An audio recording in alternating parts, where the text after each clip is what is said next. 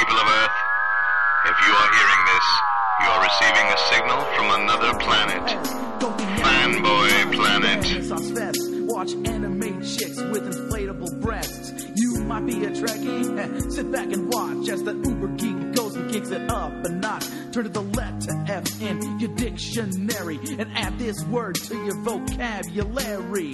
Take a look, cause I'm the real McCoy. Damn it, Jim, I'm not a doctor. I'm just the definition of a fanboy, baby. I'm a nerd over. Happy New Year, fanboy. It's the Fanboy Planet podcast, and here he is. Yeah, he's not Baby New Year anymore, but it's Derek McCaw. Far from it, but here it is, 2013. This is Derek McCaw, editor-in-chief of the Fanboy Planet website. Diapers. No, you didn't want to see that. No one really wanted to. You didn't even come and see me in the tux. I couldn't get tickets. Really? Oh, that was just. I thought I've got to say on the air, I thought that you and Debbie were in the New Year's Eve audience, and because at one point the score kept being 19. And so I said, I feel like I'm trapped in the Dark Tower. And two people cackled. And I thought, oh, good. Rick and Debbie are in the audience. We were at Benihana with Chris Garcia. I was just saying, I felt I was alone, but I thought I had my people. I was making, Stephen King jokes, and only two people got it, but I didn't care because they were, podcast I was probably people. laughing at the time. Could be, so that was just odd. Anyway, here it is, the first podcast of 2013. You may hear it's really just two voices bouncing back and forth because tonight it is myself and my now apparently homeless moral compass and podcast producer. Homeless? Well, you're scruffy. Oh, yes, I'm sorry. When I can't see my own face. When Shang-Chi grew a beard, you mock him mercilessly, so I got to do the same. It's only fair. So it's only 3 days growth. You don't look Amish, but you do look, I look a little. We're almost. We should track this on the website. We're almost to. It's not quite Nick Nolte mugshot yet, but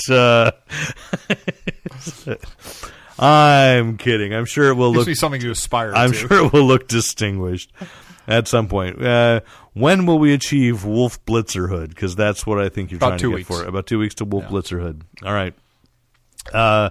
Anyway, so we are missing Nate Costa tonight. In fact, I miss Nate. It sounds like Nate's going to be out for a couple of weeks, but hopefully back in by the end of January. I know there's so much upheaval, as we change people around. But there's a little bit of a surprise last minute. We didn't have a chance to fill in the slot with any of the alternate fanboys. But I hear rumor that at least one alternate fanboy believes he can make it in next week. So next week, to catch in, we'll have Crusading District Attorney Troy Benson. Excellent. The only one of the alternate fanboys who may actually be a superhero. He still has the build. I know. Shh. What's the use of a secret identity if you... I don't know. I'm not good about secrets. That's why, that's why Bruce Wayne gets mad at me every time I check in at the Batcave. It's, he hates Foursquare.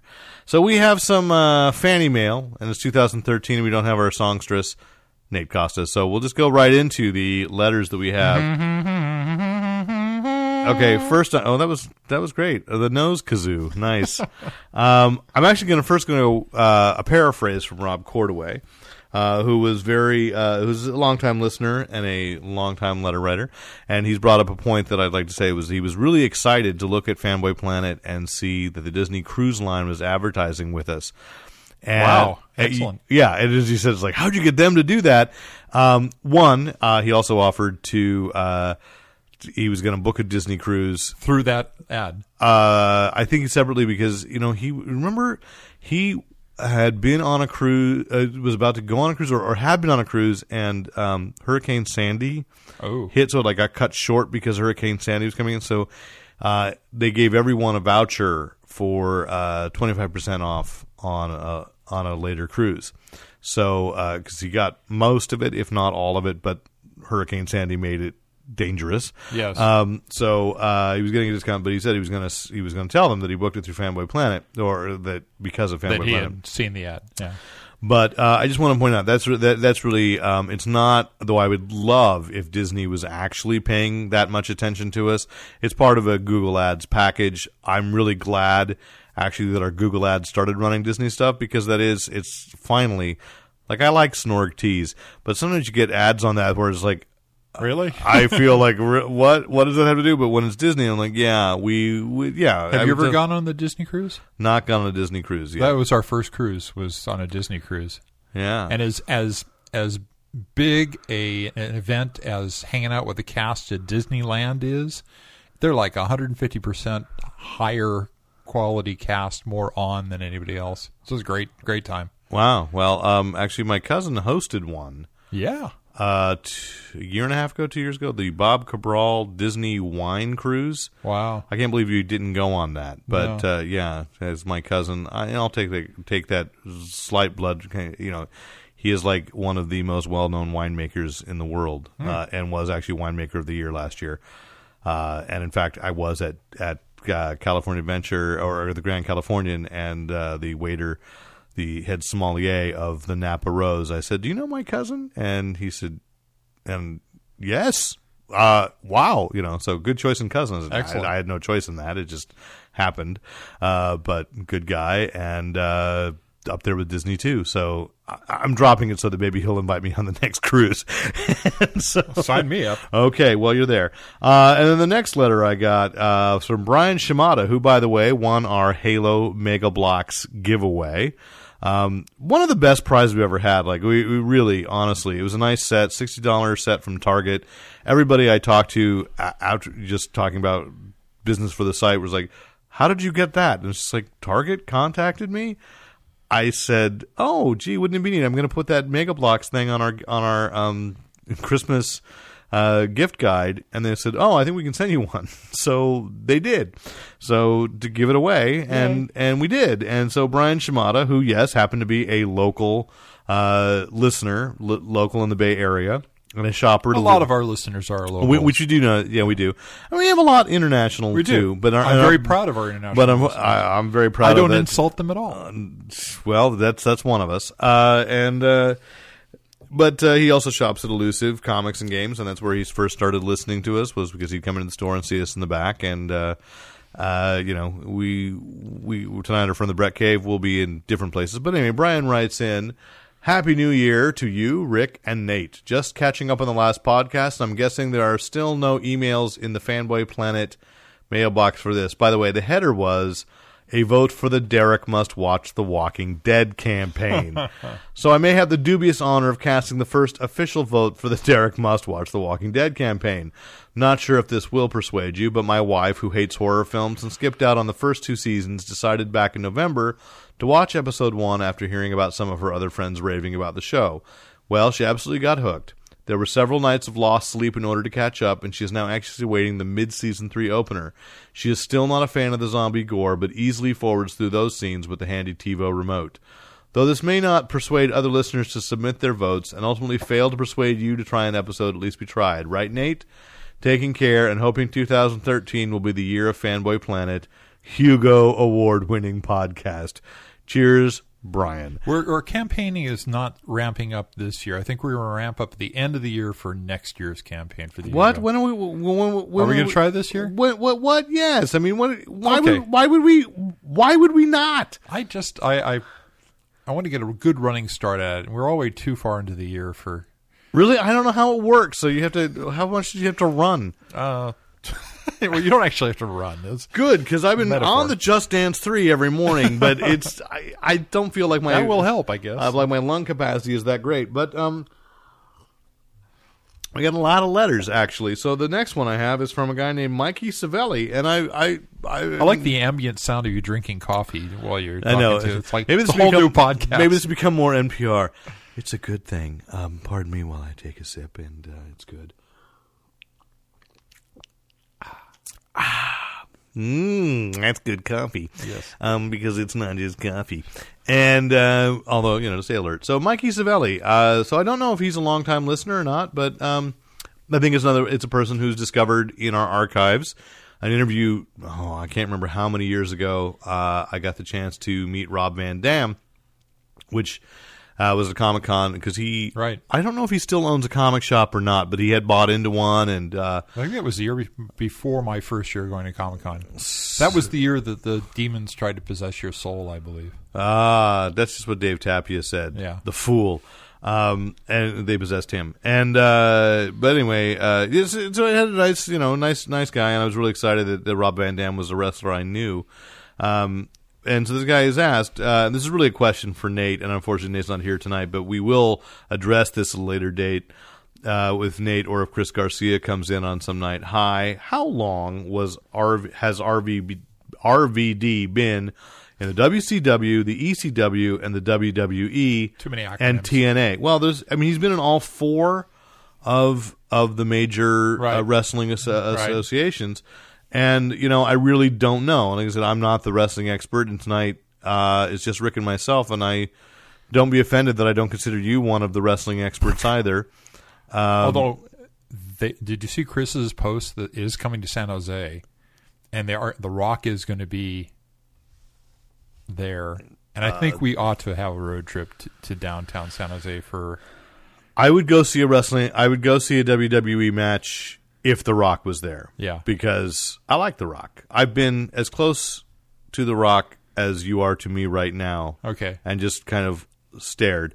It was at the Camera 12, actually, once for the screening of The Gridiron Gang. Yeah. The night that Lon Lopez cried like a little baby. He didn't. He really just missed it up a little bit, but my God. No, it wasn't even the night we saw the screening. We just hung out and interviewed him.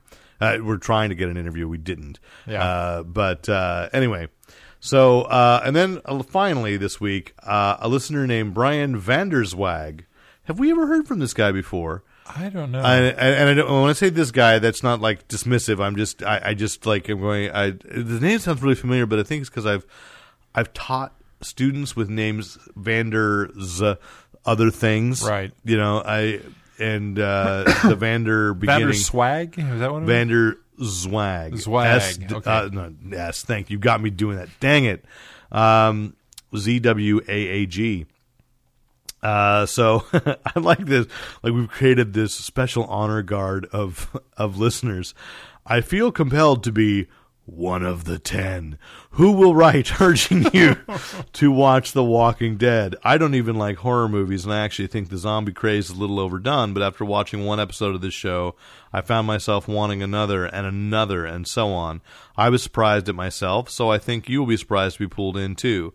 I've never read the comic book either. I want to thank the Fanboy crew for the podcast. I don't know if we should call ourselves the Fanboy Crew, because I'll bet there's a website called the Fanboy Crew. I have been listening for a couple years now, I think, on the Stitcher app, and I look forward to each new episode. So, okay, so it sounds like he might not be local to us, and then I'm always excited to hear that somebody's listening on the Stitcher app. Yeah. Because the reason we got picked up on Stitcher in the first place was because they told me people had requested us on their app. So. Very exciting, and very happy to hear from you, Brian. So that's 2. 8 more, and then I have to watch it, which I believe season 2 may have shown up on Netflix, so I can. I think I was looking through Netflix today, and it was recommended for me, so I think it's up there. Okay, so possibly, and then I think that's the last that we have of emails. Other than boy, I am getting a lot of Viagra spam again. It just is that working for you?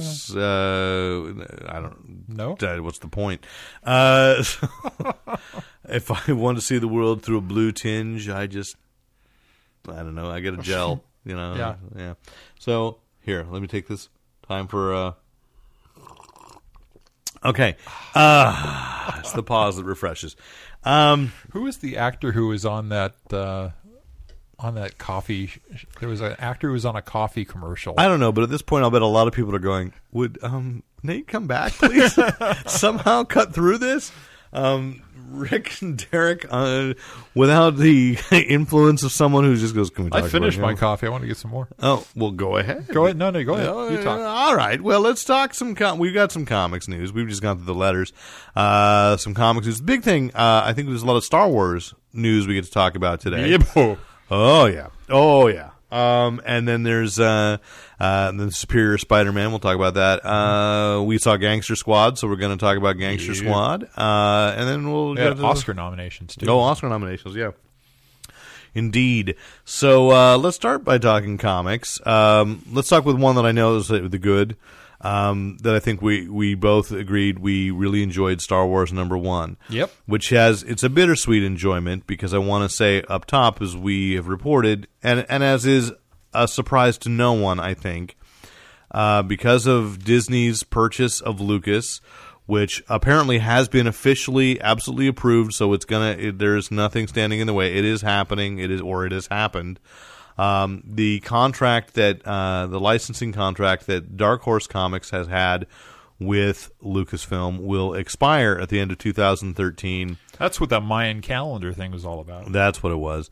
And that'll resume at Marvel.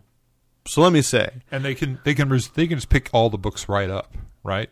That they're currently producing. I'm not going to say that is absolutely true. It's possible.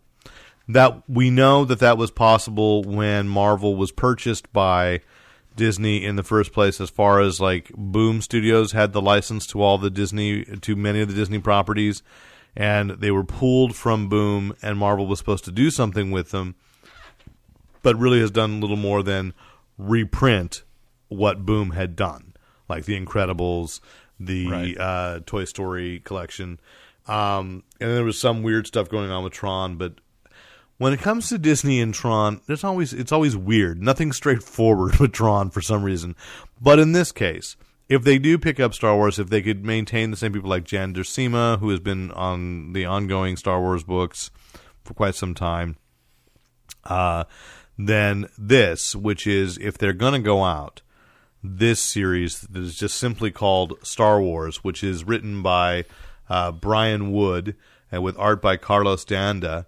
And is this Alex Ross cover? It is an Alex Ross cover. Star Wars cover, which is very reminiscent of the original movie poster. Yeah. I mean, I look at the it's style. All the same colors, and only it's Vader in the center of the picture holding up a lightsaber. And this is already sold out. This is sold out from Dark Horse. They're going into a second printing. And listen, if you did not pick this up and you are a Star Wars fan, get the second printing. Get it. This is a really good book. And I was just commenting to a couple people at Dark Horse this week. They sent us a preview. We got a chance to look at it. Now, you bought a hard copy. I did. I have not read a Dark Horse Star Wars comic in a while. I read some, like I read Kevin Rubio's Tag and Binker Dead because I liked the Rosencrantz and Guildenstern twist. I picked up every now and then because, as the occasional podcast contributor, Michal Saman is actually in Dark Horse Star Wars continuity. He's a character. Yeah, he is a character there, and not just a character. But I read this, and this series takes place right after A New Hope, right after the events of A New Hope. So I think I say it's weeks after. I get to feel like it's okay. It's almost a reboot of it's 1977 again, or really 1978 is when this happened. When the first 6 issues of the Marvel comic Star Wars was over, because they finished adapting the movie. And they had to start a new adventure. I get to now have a hyper time experience and pretend that this is what they did to continue a more adult approach, a more reasoned, thought out, not just little let's appeal to kids kind of thing, which was appropriate for the time. You may be over downgrading the original series. I think. The Magnificent Seven approach they had, which got Howard Chaykin. I'm not. This is more up to date. This is more of what comics. Let me be fair. Right now. It's more in the style of today. Yeah. But there's a lot reminiscent here of those earlier issues. Well, you talked about the familiarity of the art feels a bit like Carmine Infantino. Yeah, it's Carlos D'Anda is the artist, and same kind of angular, very slim, tallish characters. And the ships are all. I don't know. I'm trying to think of the other artists that this reminded me of. He did a lot of work for Marvel in their sci-fi line, but I can't remember his name now, so I'm not going to go any further. But for me, it's hitting that same perhaps back then there wasn't that much of it, so I was more drawn to it. Mm-hmm. Right now we have the expanded empire, we have all the TV, and you watch the movies over and over again. Back then we didn't even have VCRs and have the things on tape. Primitive days. We were recalling the movies through the comic books, and I think there was the novelization. There was a bit of magic there. The splinter in the mind's splinter eye. of the mind's eye. Alan Dean Foster. Yeah. So this is just a very cool book, well done, hitting on all cylinders for me. So everything about it. I even liked, and it was reminiscent. You're right. Now that once you brought that up on Monday night, we were talking about it, the Carmine Infantino thing. One of them, they even made Carlos D'Anda even made Chewie look expressive, and so I just liked. It's a little thing I'm doing, just taking a look at the layouts of stuff. An artist, when I could take the word balloons out and still have a concept of what emotional content is going on, and I could read Chewie's emotions in these panels, I thought, that's pretty impressive. Which you probably couldn't have done in the movies. Because that's better than Peter Mayhew was able to accomplish. So, that's not a crack on him. He was stuck under a fur mask. So I really liked the approach, because I can remember that, that thing where this, I think, is going to do a better job of bridging that gap between the Han Solo in particular, which even when I was 11 was like, I grasped that Han Solo said he had to pay back Jabba. He, was suddenly a hero of the rebellion. Right. And how did you get from that to 3 years later in Empire Strikes Back, he never laughed, when it was clear that it was under direct, and this is kind of bringing that through. So just really, if not the best book of the week, because I haven't read everything yet, but definitely one of the best books. Apparently, Dark Horse is also preparing a book which is Chewie, Han, and Lando doing kind of like a Lando, which is it's kind of a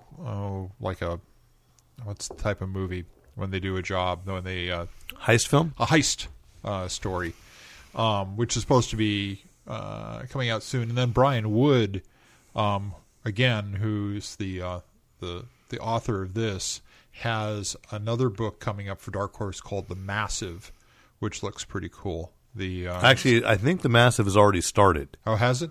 Yes, it's a new ongoing. But series. I've heard good things about it. Wasn't Brian Wood the guy that was doing Northlanders for Vertigo? I don't think I read that one.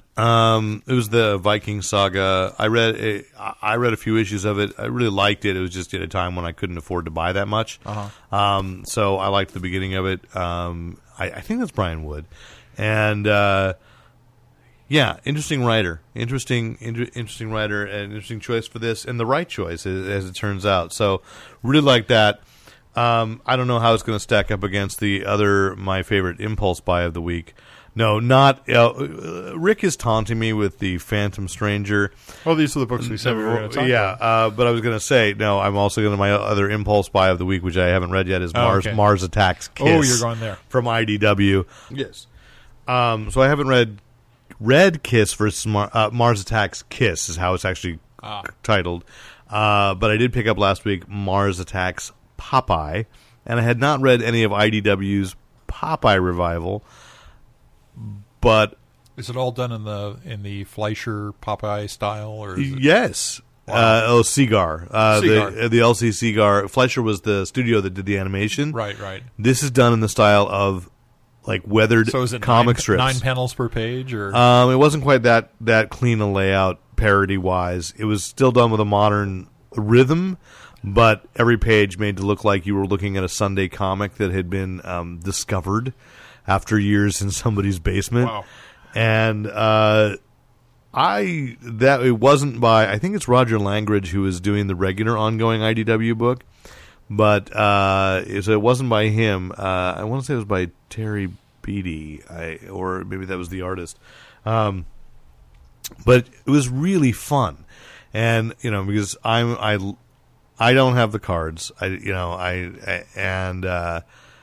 have any of the repros either, but I have all the action figures from the Tim Burton movie, and I think the Tim Burton movie, though flawed, is fun. So I thought, well, Mars Attacks Popeye, that was just, I just love crossovers that shouldn't happen. And that's why even this Mars Attacks Kiss, it's like, it's like Archie meets Kiss. That shouldn't have happened, therefore I had to have it. Back is still my most treasured Archie meets Punisher. So here, Mars Attacks Kiss, Mars Attacks Popeye, these are fun. I'm not going to be as intrigued by later on there's Mars Attacks Transformers and Mars Attacks Zombies versus Robots, because to me, those are properties that are already too close to each other. That they make too much sense. But this, no, it doesn't. It's going to be wild. Yeah, so that's that. Now you're going to go ahead. Let's go to the things we didn't like quite as much. Well, we can start with Fantastic Four, because that kind of eases into it. Go ahead, because I haven't read that yet. But go ahead. This is Matt Fraction's take after the Hickman run that was so long and so beautiful and wonderful. And, of course, we got the first family of the Marvel Universe going off on and supposedly an adventure, which is really Reed trying to figure out how to keep them all from dying from this molecular breakdown. Two things that are happening in this book. One, because they've just headed... it's almost like Kirk said, enjoy yourself, head out that way. So they're millions of light years away from Earth. Ben is lamenting the fact that it's New Year's on Earth, which is paradoxical because they're so far away, time doesn't make any sense. Well, they were only supposed to be gone for 4 minutes, but they've already established in FF that no, the 4 minutes passed and they're freaking out. So. Right. And we don't know why this is the time distortion has happened yet. It looks to me like this story in particular, which was they land on a planet, there's a mystery, and then they leave the planet. I'm cutting the suspense of the story out. It's all in one book. It's kind of harkens back to when you didn't really need to know too much about what was going on, because everything is there. It's a little simplistic of a story for that, though. So it reminded me a lot of what the kind of stuff John Byrne used to do when he was writing Fantastic Four. Yeah.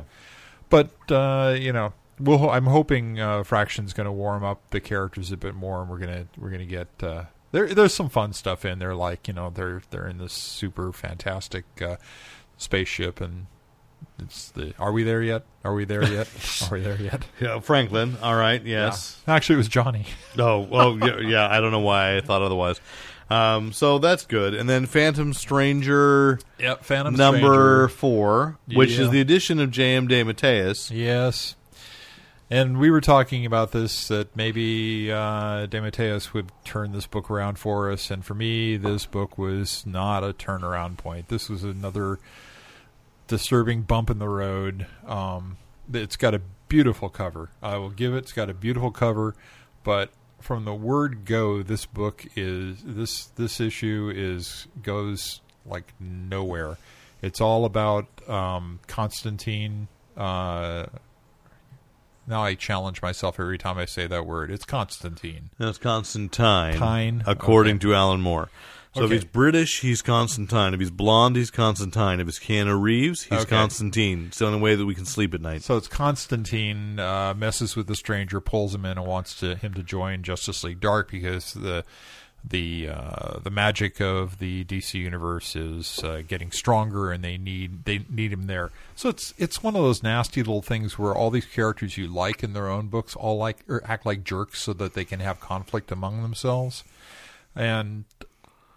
Yeah, the Frankenstein monster is apparently in Justice League Dark, and which is logical actually, but like I haven't read Justice League Dark. But he's part of that other big organization, right? Isn't he part of Shade? But Shade, I think, was falling apart because his book was canceled. Okay. Basically, Frankenstein Agent of Shade is over, so they need to find a place to put him. Anyway, I don't read Justice League Dark, and I expect that there won't be too much longer that I'll read Phantom Stranger. It's just... okay. Yeah. I mean, for the record, though, I unfortunately doubt that I will disagree with you. I haven't read it yet, so I want to check. And the other thing I'd say is, we'll jump around a little bit tonight because we have to say that if you are not reading Justice League Dark, and I'd say if you are a speculator, you may want to start taking a look at it because many of these characters are going to show up in what has been confirmed as Guillermo del Toro is indeed developing what we'd originally announced on this podcast as being called Heaven Sent. But there's a new title, and it's The Dark. I think it's The Dark, and it is essentially a version of Justice League Dark, though rumor has it very heavily adapted. And why not? Because again, you can't tick him off anymore. Alan Moore's Swamp Thing Annual #2, where Swamp Thing went to hell and met all those characters.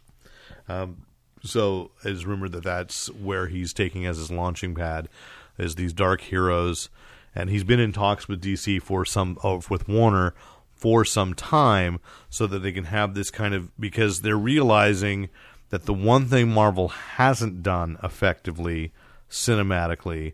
Oh yeah, they may have gotten there first with the Avengers, right? But they haven't gotten there with their supernatural characters, and shown that there's a darker side to their superhero universe, which DC has done. When you think about this is weird to realize, not only did you have, though bobbled, Constantine will be part of this Del Toro project, right? But Swamp Thing's had two movies and a series, a television series and an animated series. Yeah. And though Marvel, not officially on their own, has tried, I guess, through Sony with 2 ghostwriters, it's just not the same. So if we're going to go that far back, they also did Doctor Strange on television. Yes, Peter Van Houten, where are you? There's they don't count that. Look, not even Stan Lee will count that, and he'll take credit for anything. Yeah. So that was during the dark years, where now he's just, that was during the red brown Captain America years. When Universal was developing them all, yeah. Spider-Man and that. But anyway, these characters are worth taking a look at. I'm not so sure that what's happening in the New 52 is worth it. But as I suspected, that was one of the reasons why I think Hellblazer was canceled as a book, and there's going to be a Constantine #1 that's set firmly in the New 52, so there's no confusion when this hits the movie theaters. Assuming it is Guillermo del Toro, which means a lot of things can rest between here and there of it actually appearing, but these characters are getting in play in the media again, and people are going to start paying attention to them. It's kind of interesting because when you think about the characters that are in Justice League Dark, you got Zatanna, the Rose, Black Orchid, the Rose.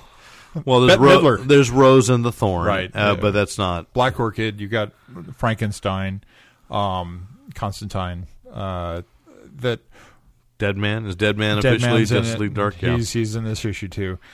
When you think about those being adapted for a movie, and you get these characters that they're not going to have time to do any kind of like origins of each of the individual ones, and they all have very deeper origin stories. Yeah, it's going to feel a lot like League of Extraordinary Gentlemen. That could be potentially, but you yourself have spoken like with certain heroes like Superman, you're tired of seeing an origin story. Right. But none of these have ever had their origin story told. Well, Swamp Thing has. He's not part of Justice League Dark though. Yet. If they bring him in, yeah, okay. Yeah.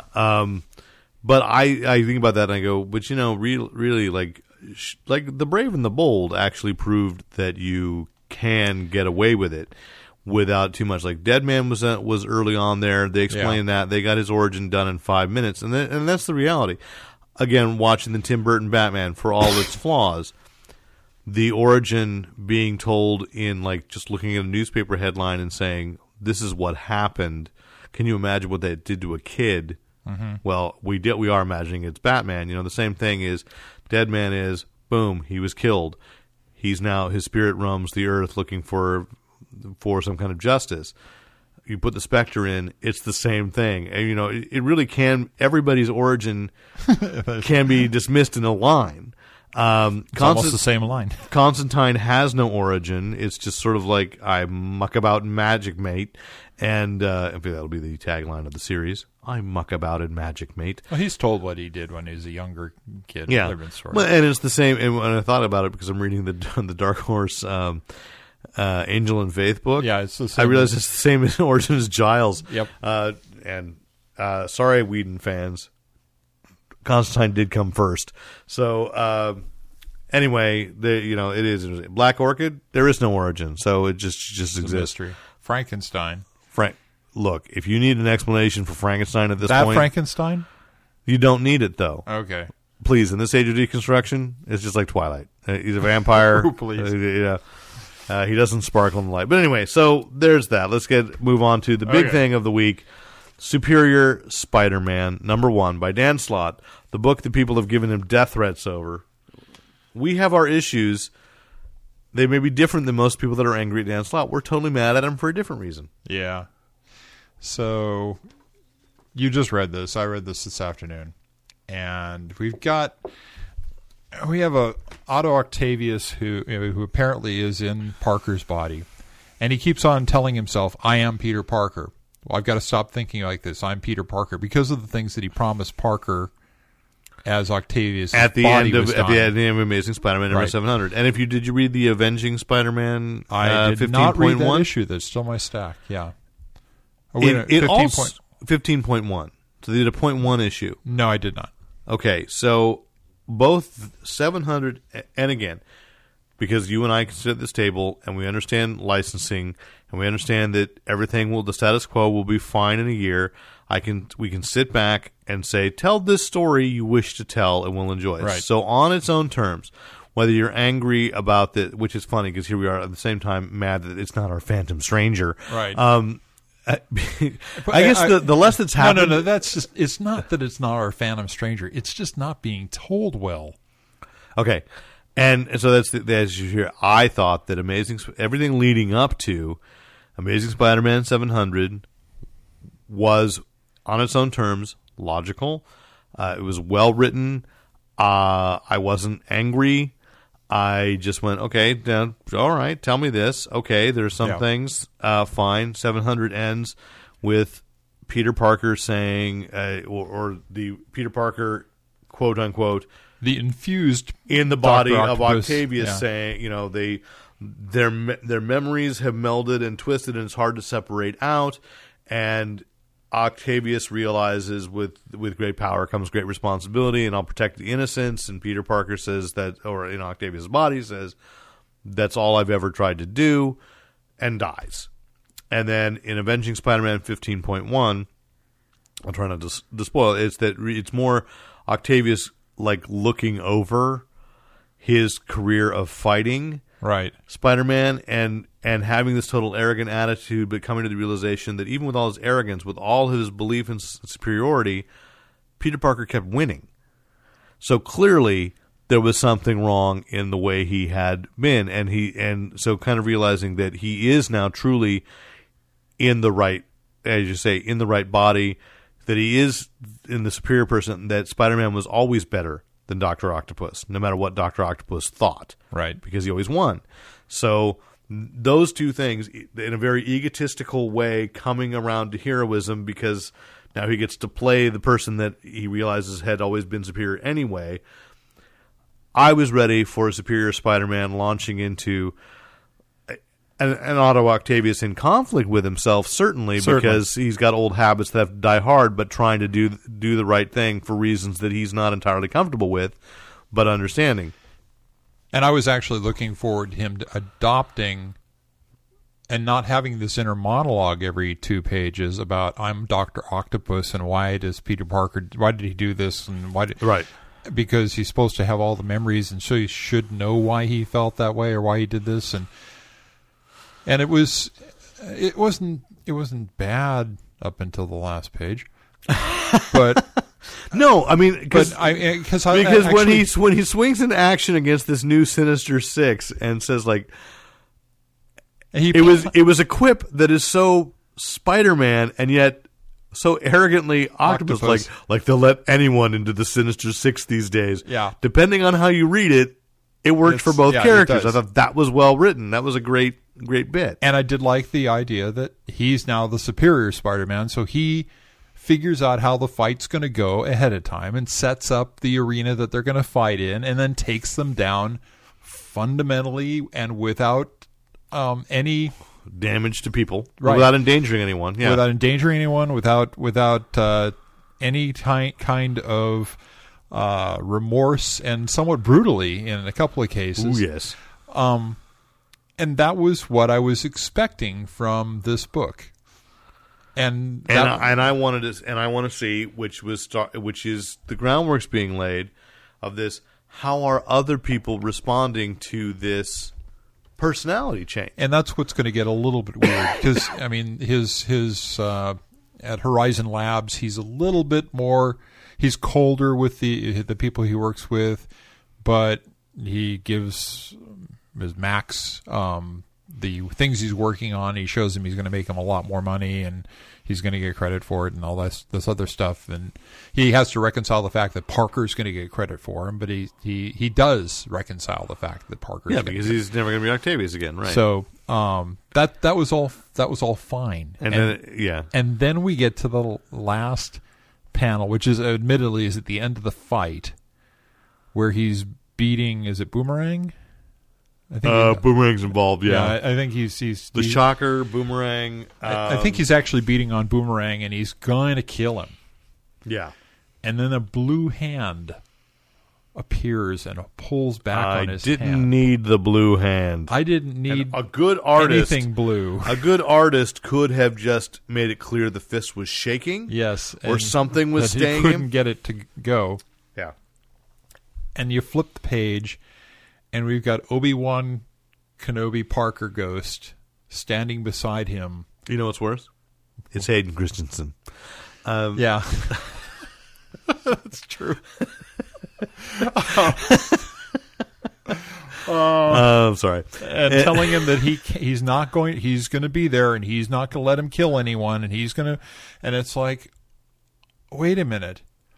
And he swears. It's Parker's dialogue now. The Blue Ghost, Parker, has swears I'm not going to let dialogue. Says, and I will make it back. I will come back, and I will be Peter Parker again. Yeah. In the first issue of this book, where we are supposed to be thinking about fundamental changes to Spider-Man, they just wimped out. Absolutely.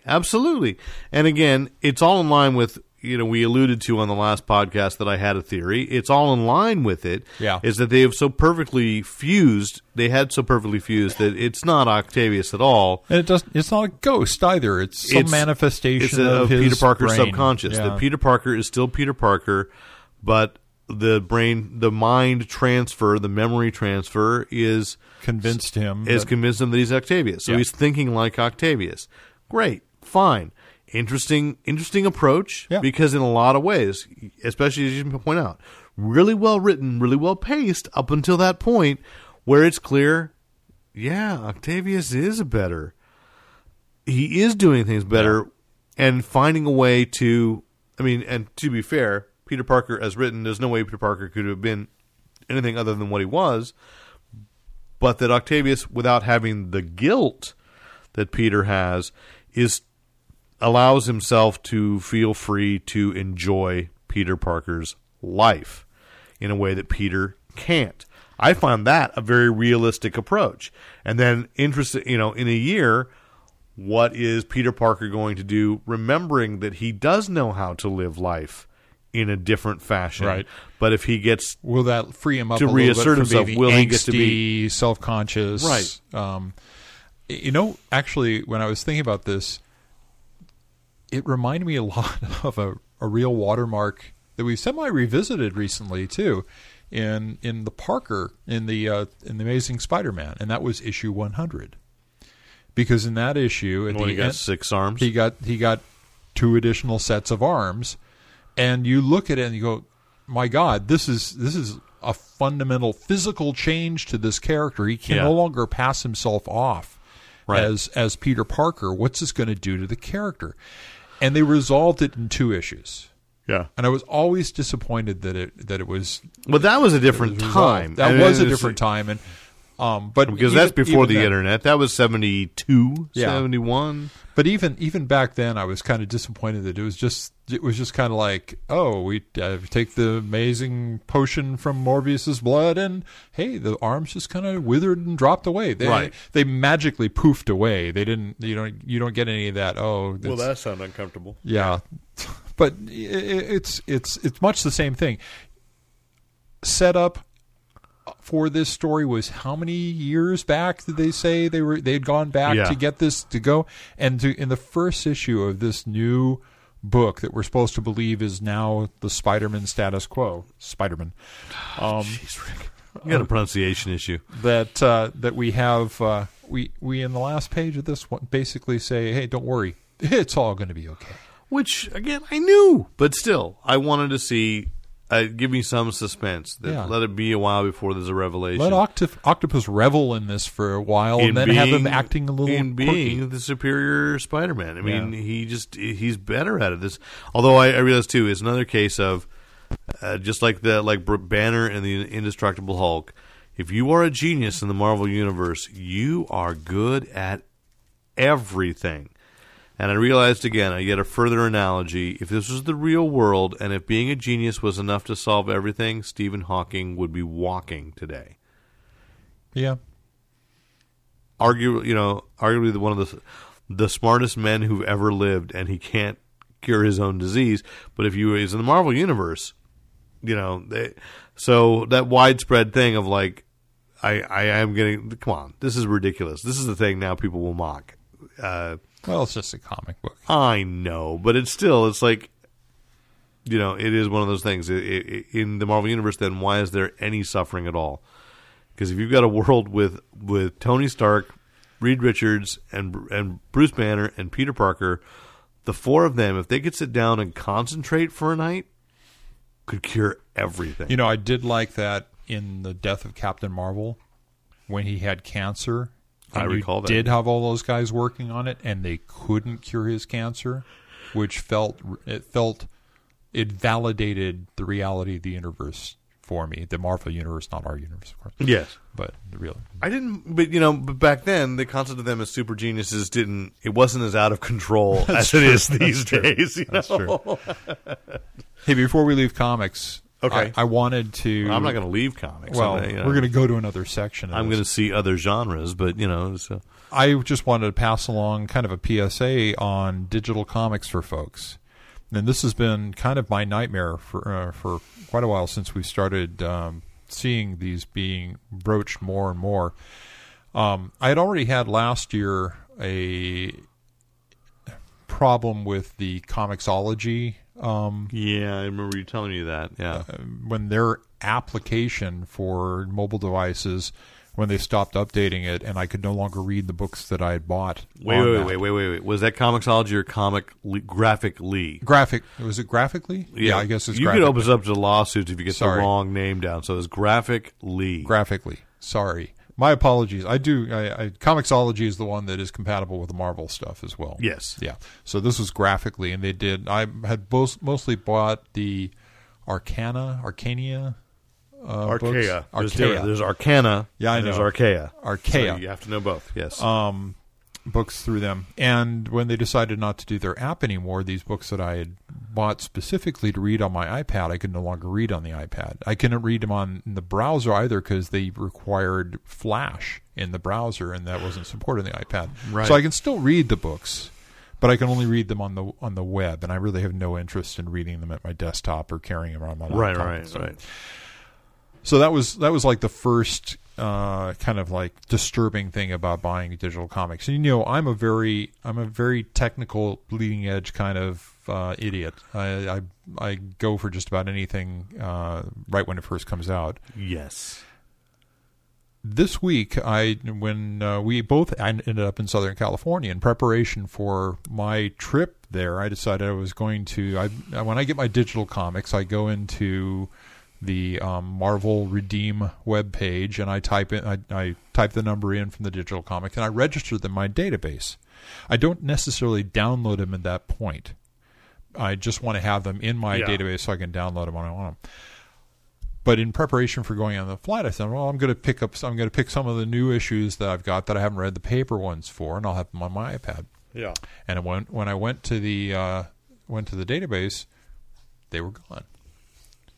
And there were like 6 titles that I had recently picked up and registered, and they were gone. And I checked it on multiple devices. I went online, tried it, and so I finally wrote to Marvel support. Now, the good thing about this is that I wrote to Marvel support, and within a couple of days they got back to me. What they told me was they had a database problem, and that a lot of recent issues had disappeared from people. And I had sent them a list of the issues that I was missing. Okay. And they said they had been able to restore all the ones that I had listed except for one, and for that one they had to send me a new code to enter. Now, there's 2 things here. One, I still don't know if that's all the books that I'm missing, because I don't have a separate list outside of their database. Right, and why would you? You would now. You might start keeping a database of what you bought separate from what they tell you bought, because they are in control of you knowing what you've bought by virtue of going to that app and seeing it. You can't remember every comic you've bought, and they don't all come back to you. The other one is that this must have been fairly bad damage, because they had to give me a new code for one of the issues that I told them that I had, so they couldn't restore that. I had to get it again. And I don't know how deep this goes. I don't know how how many issues I'm actually missing. And the other thing is, that even though you got good customer service, yes, after you wrote to them, they didn't let you know we've had a database crash. No, they told me. After you wrote to them? After I wrote to them, yes. What I'm saying is, they didn't go out and tell other people. How many people have not heard that, by the way, if you haven't had time to get to your collection and this is the problem I have in general with, I don't like the concept of the cloud. I don't like the concept of, even though, God knows, I'm still spending money on iTunes, which I knew was going to happen once I got an MP3 player, that we don't own it. Mm-hmm. And that's why I've always liked having a hard copy. If I choose to recycle a comic, whatever, that's my choice. I have the hard copy. I get to do what I want with it. Yeah, even if you don't own the hard copy, you can usually download, and if you can back that up, that's all great. But the 2 messages here are: one, if the method you have for being able to read that issue goes away, you may still have the binary of it there in your storage system, but it's useless to you. Right. And how many technologies, how many things have you bought 20 years ago that you can still access today? As far as, I do have an LP player over there, but a lot don't. And although those are still making a comeback. I mean, I'm seeing a lot that VHS is not making a comeback. No, nor should it, because it sucked. I freely admit that. Look, because we were talking earlier. We're going into movies, so we can talk about technology. Yeah. CES. So that's the end of that. Yeah. So CES is going this week, and then we're on a technology rant. And then to say, like, I am not bitter about the Velocity VHS. I am happy having adapted all the way up to this element of Blu-ray. I do not feel a need to go any further with my technology, because this week at CES, the big thing was the 4K TVs, and I got a thing from Sony saying we've remastered 5 or 6 films in 4K. Netflix, by the way, is launching 3D that you can download 3D films. Yeah, assuming you have the 3D equipment. And again, none of it, as nice as it is, it's like, well, I don't want to be at home watching with glasses, wearing glasses. I wear glasses. I don't need to wear another pair of glasses at home. You're 3 inches away from the screen. Yeah. So, yeah. There's the 4K 40. What is it? It's called 4K. 4K. There's also ultra bright, and they were also showing insanely thin high definition televisions. But the 3D is... How thin do I need it? Well, thinner means lighter, and thinner means easier to put on the wall.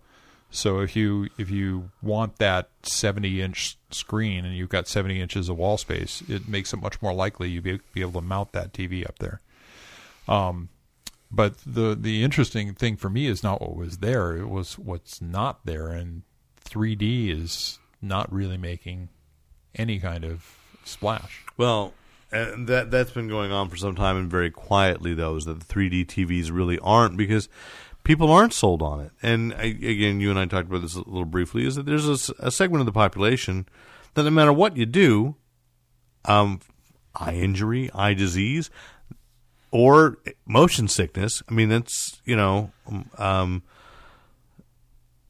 they can't watch 3D. They simply can't watch it. So why should they spend the extra to do that? Like, I'm okay buying my Blu-rays and having the 3D version in the hopes that someday I will get a 3D TV, but I would like, again, like I said, to not have to wear an extra pair of glasses in my house in order to do it. Yep.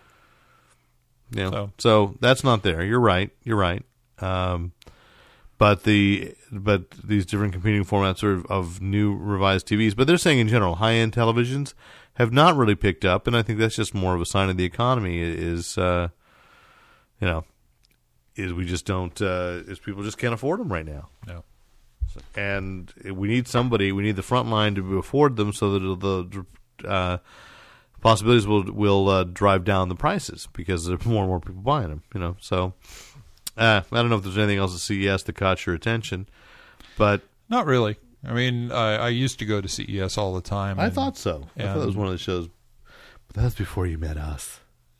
Yeah, a little bit. Yeah, but it's not, Microsoft doesn't go anymore, so it wasn't when I was going. I used to be able to write part of it off, and yeah. So, should we talk more about movies? We should talk a little, because they announced the Oscar nominations. They today. did indeed, and there are a couple of movies we like, and there are a couple of movies we like that are missing. Well, you knew the Avengers wasn't going to get squat. I did not know that.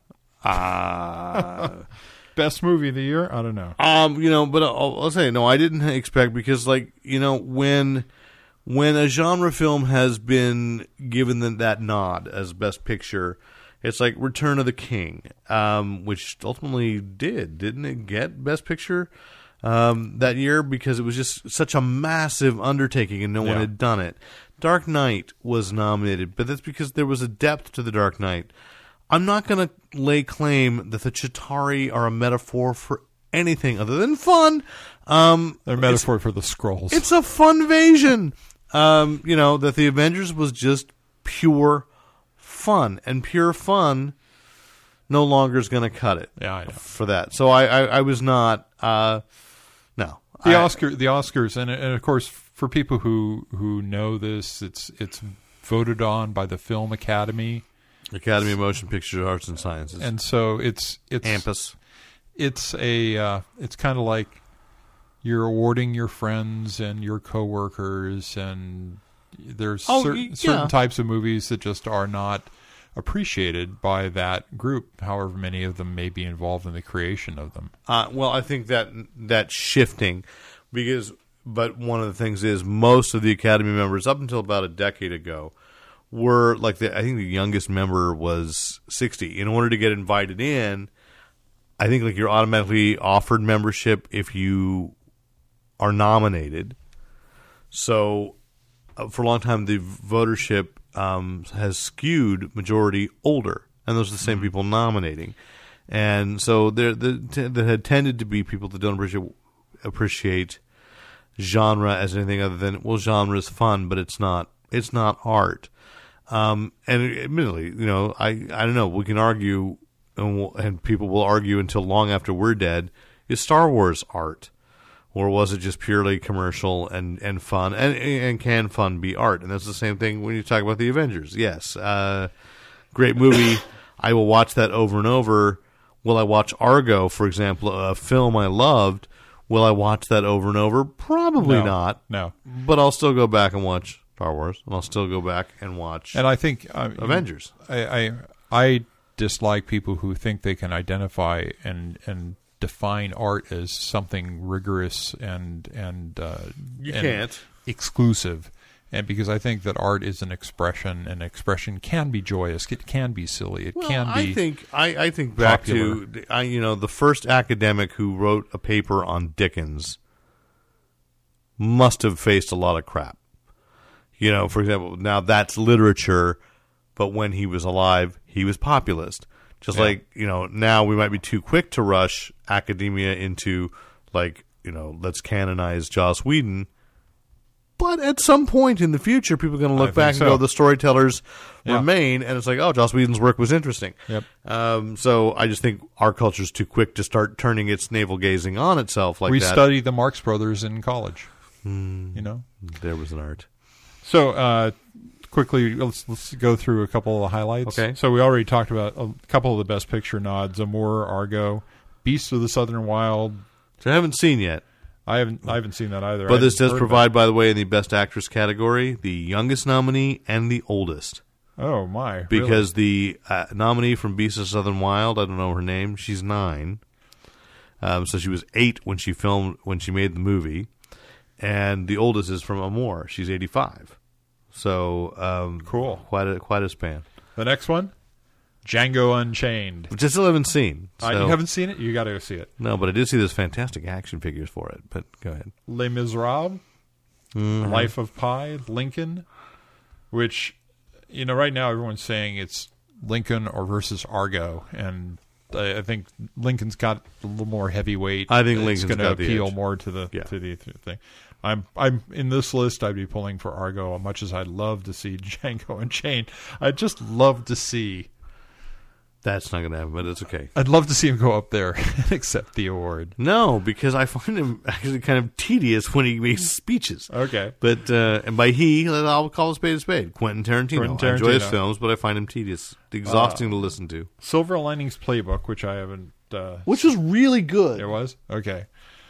And Zero Dark 30, which is very controversial. Very political. I haven't seen that yet. But I'm looking forward to it. Ben Affleck did not get a nod for director nomination. No. Which everyone thought he was going to. Yeah, so let's just skip those altogether.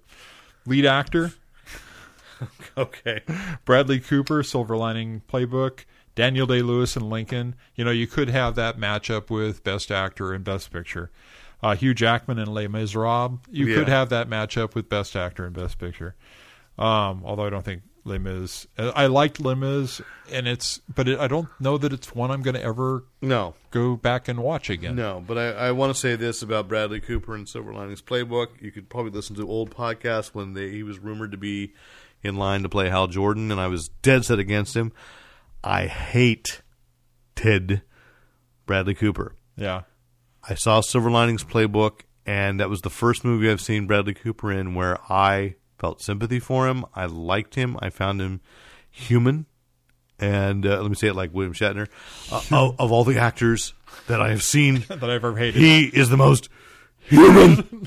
Sorry, that was my little tribute to Star Trek Wrath of Khan. Macaw! No. So, he did do a great job in that. He was likable, and I've never found him likable. So we got Joaquin Phoenix in The Master and Denzel Washington in Flight. No, it's Philip Seymour Hoffman in The Master, isn't it? No, Joaquin Phoenix. I saw it the other way around. Yeah, that's under. I'm reading from the New York Times. Lead actress Jessica Chastain from Zero Dark 30. Jennifer Lawrence, Silver Lining Playbook. Emmanuel Riva for Amour. She's the 85-year-old. Quince Wallace, Cajun Girl. She's a 9-year-old. Beast of the Southern Wild, and Naomi Watts in The Impossible. Yeah, I haven't seen that yet. So supporting actors, we got Alan Arkin in Argo, Robert De Niro, Silver Lining Playbook, Philip Seymour Hoffman in The Master. Ah, that's why I saw it. Okay, and Tommy Lee Jones in Lincoln. We got Lincoln getting a lot of interesting, and Christopher Waltz in Django Unchained. I loved Christoph Waltz. I don't think he's Christopher. Christoph, you're right. And he's Django European, Unchained. He sounded European in that movie. Yeah, because he is European. I thought he was just so much fun to watch.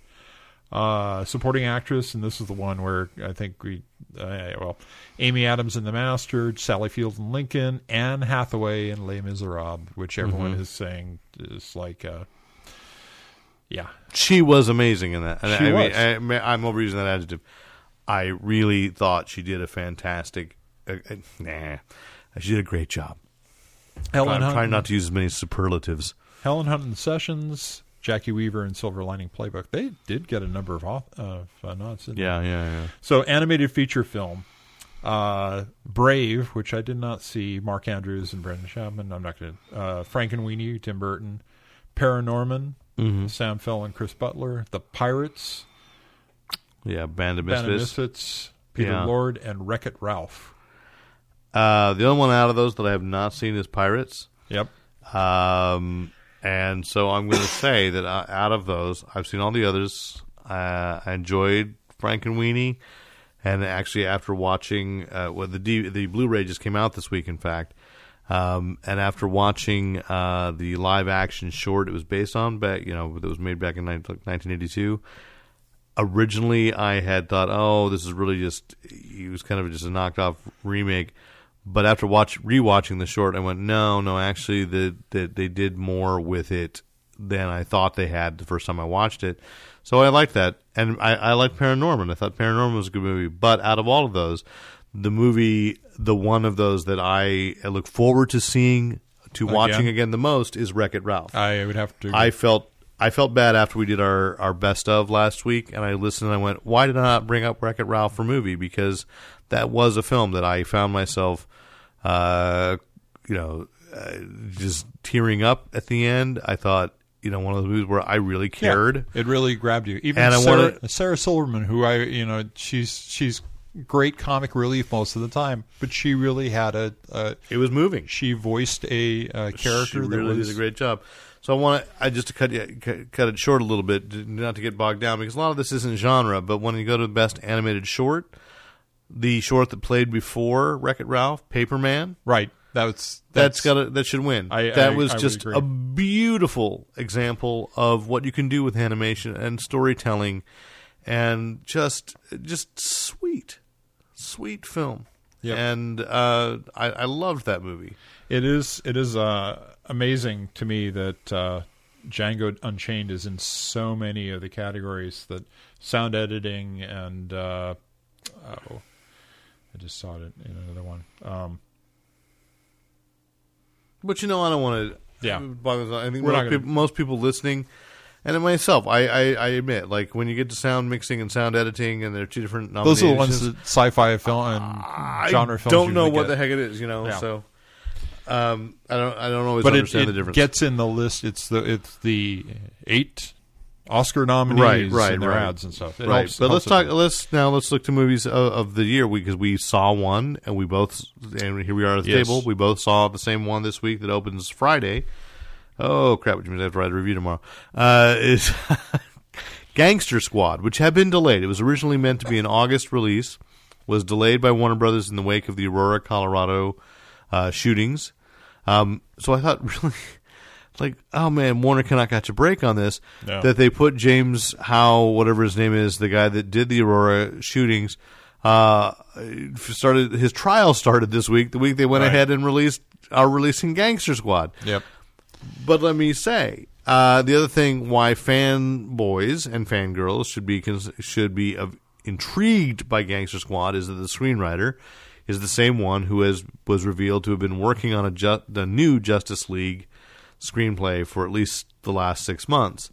And because it was based on his work on Gangster Squad that Warner Brothers thought he should be the guy to tackle Justice League. Mm-hmm.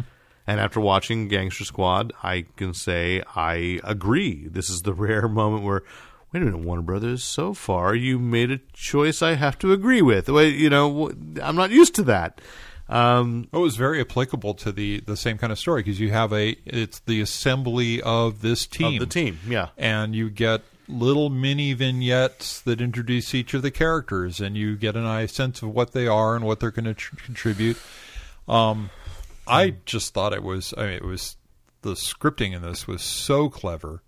For such a violent and gritty film, to have the audience, and I don't laugh out loud at a lot of films. I still go in and enjoy comedies, but I don't laugh out loud. Right.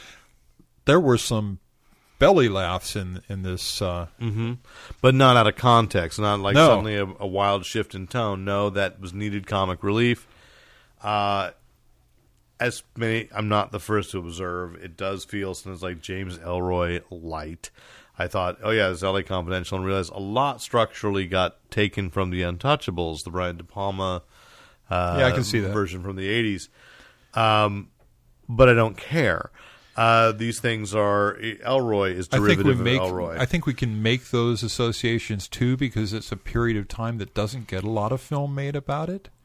You know, so when you get into that period, you're going to compare it to the few things that you've seen in it, like Chinatown, for example. And well, yeah, like the thing that just like drew me in, and if I may be, my Ryan Gosling impersonation from Gangster Squad, Ryan Gosling walking down to Slapsy Maxwell's. So the most depressing thing I read today is that Slapsy Maxwell's was a real club, and I love the name, Slapsy Maxwell's, where Martin and Lewis played. It is now occupied by an Office Depot. Oh, wow. So that block is like, why would you do that? Why would you take some place as cool as just Slapsy Maxwell's and replace it with I'm sorry, somewhere between Ryan Gosling and Giovanni Ribisi in there. I want to think about the guy from Office Space complaining about that's different. My stapler. My stapler. It's red. I like my stapler. No, I don't think it's very effective. I just bought that on Blu-ray too. I gotta find time to watch Office Space again. I watch Office Space at least once a year. Because you're not working. I can't do it. It hurts too much. But ultimately, I got to say, I liked Gangster Squad. My favorite part of Gangster Squad, is Josh Brolin, like just facing Nick Nolte and seeing his future. We're not talking about the characters. We're talking about the really is at some point. Josh Brolin's got to be going, I'm totally heading this way, and then Nolte just going, yeah. But we should. It's painful to listen to Nick Nolte speak. I'm sorry, it really is. Oh, I asked you after the film. Did he have trouble with his throat? Did he have some kind of disease? No. It's just that's his hard living. Yeah, some mileage. Yeah. We should make sure people understand. Incredibly violent film. Incredibly. Yeah, but yes, it is absolutely, and just like The Untouchables. And look, it's a gang. It's in the title. Yeah, Gangster Squad. It's not like they go, now we're having a squirt gun war. I mean, Gangster Squad sounded. I kept on. It's like Monster Squad, or it's like it's almost silly in the title. But I think they actually did call themselves the Gangster, or he maybe referred to them as the Gangster Squad comically during the film, not that they were going to call. But I think others people have. But I think historically they've been referred to that, or I'm not sure, and I need to do the research. Is because there was a TV series under this name too. There was another, or maybe it is the same group that was alternately known as the Hat Squad. I've heard of that. And and this is the thing is it is a movie that is inspired by true events, and Daryl Gates appears, a very young, who was infamously the chief of police in L.A. during the Rodney King beatings. And so, like for me, because I lived in L.A. When Daryl Gates was in ascendancy as chief of police, it was like seeing this young actor play him. It's like for some of us. Probably like globally, no, people aren't going to have this thing. But man, if you are a Californian, and in particular if you were a Southern Californian, just the fact that Daryl Gates shows up is like love him or hate him, you're not indifferent to the concept of Daryl Gates. And see him young and useless is like, what? He turned into something. He was very, very powerful in history. So it was one of the And then it's also one of those things where I think, man, I love those period in the late 40s, like just post-war, and I'm having a lot of time thinking about this because Django Unchained is kind of probably the same thing. When you realize that the westerns as we love them and these gangster movies, this is a really short time in history. Like they're living there, and I'm like, the styles of the fashion's fantastic. I love the music. I love the way everybody looks. I love what's going on. That was like a year, and then it was gone. It's moved on. It's just like the ephemerality of culture is just so like sorry to digress. It's like blowing my mind in 2013. Really thinking about that. But now so much of it's back in California Adventure. That's true. That may be why I can sit, honestly, we want to go there, we want to talk about Disney. I can sit on Buena Vista Street, and I don't know why. I will walk into Elias and Company over and over, like, don't you have a new, like, I'll go on Friday, I'll go on Saturday. Do you have anything new? We should explain that a little bit. That's One, we were both in Los Angeles. We were both at the park this weekend, even though we never saw each other. Well, I think that's for the best. We see each other once a week. True. We sit here across the table. It was my time with my wife. Yes, and it was my time away from my life. So, but you have a pass. I have an annual pass, yes. And you head down there like every 15 days. And it's not. Yeah, no, it hasn't been quite that often because that would make my children sad. But that's one of the things I decided I've never done is wanted to be an annual pass holder because Jason Salazar is an annual pass holder, and so I asked him, what's, what are the pros, what are the cons, and I thought, okay, well, I'm down in L.A. working on things that I can't say because, like, I'm on something right now, a couple of things really that are like NDAs, but I'm there, and so I might as well enjoy myself on a weekend if I have time. And like a point, something new at Disneyland that I want to buy. Well, parking's free, so I go down there. And I think we talked about it in the summer. Now there's Cars Land, and if you were at California Adventure before, it sucked. It got a little bit better, but now it's gotten a whole lot better. So would you agree with me? What I would say is it's like one attraction away from being a park that could stand on its own. Like you could spend an entire day at California Adventure. It's one big thing short. We spent a whole day there. We bought a 3-day park hopper. Okay. We spent our first day almost. Well, that's not true. But we spent probably more time in California Adventure than we did in the Magic Kingdom. But it was all new to you too, though. I mean, a lot of that stuff. Cars Land was all that was new to us. We had seen the Midway ride, Toy Story Midway Mania. Seen yeah, you've Little been there. Mermaid, yeah. and I had not seen the new water ride that they have now in the back. The Wet Bear Jamboree or whatever it is. Wet Bear Jamboree! There's a bear. That's not a water ride. We're close to San Francisco, man. Don't do that. Totally different. That's a Polk Street Parade. No. There's like an adventure. Grizzly Rapids or something. Yes. Then there's a park. Yeah. There's like a wilderness adventure park. Yeah. It's almost like it should be called Junior Woodchucks, but for some reason it's still left over where they didn't want California Adventure to feel so Disney. Yeah. And if they just make it Junior Woodchuck They've and let the ducks be there. That kid in there. Oh, Russell. Yeah, Russell whatever he is. From Yeah. Okay. Yeah. Because it is more Pixar's park. I didn't do that. And it is my regret when I took my kids this summer. My daughter wanted to go in there, and I was like, I can't do any more physical activity. Did you find the Wreck-It Ralph video arcade games? Yeah. Oh, yeah. I mean, that's been there for a while. Okay, I've never seen it before. Well, but I've been a few times in the last couple of months. As you just pointed out, every 15 days I go, no. I'd seen the Wreck-It Ralph. This was the first time I'd seen that Ralph was there signing autographs, which I thought was huge cool. line. Well, because, dude, that movie rocked. I guess Kids so. love it. I don't know how the toys are doing, but the concept is great. And every time I point out to somebody, oh, yeah, like I've got the little app. I have just the free Fix-It-Felix game that they have on iPhone. Yes, I'm like gesturing like the iPhone's on the table, but I'm actually gesturing. I'm pantomiming my iPhone. But when I tell people, oh, there's that, and they no matter how old they are, if they've seen the movie, they go, oh, I want to play that game. Yeah. And tell it. And I've heard that the actual games they have, like there's one for Wii, and there's a fuller app that you can pay like $2.99 for. They're still not as like immersive in the universe. It's like pieces of, like, you don't get to do Sugar Rush. You get to do the mini games of Sugar Rush, but not all the ones. And so I was like, no, I'd really like to have that level to level thing. So I don't know how that, but game's a different issue. But as a park, I think California Adventure, I could spend. I do often, I can walk around in Cars Land and feel like that does exactly what Cars Land should do, which is feel exactly like I walked onto the set of a movie.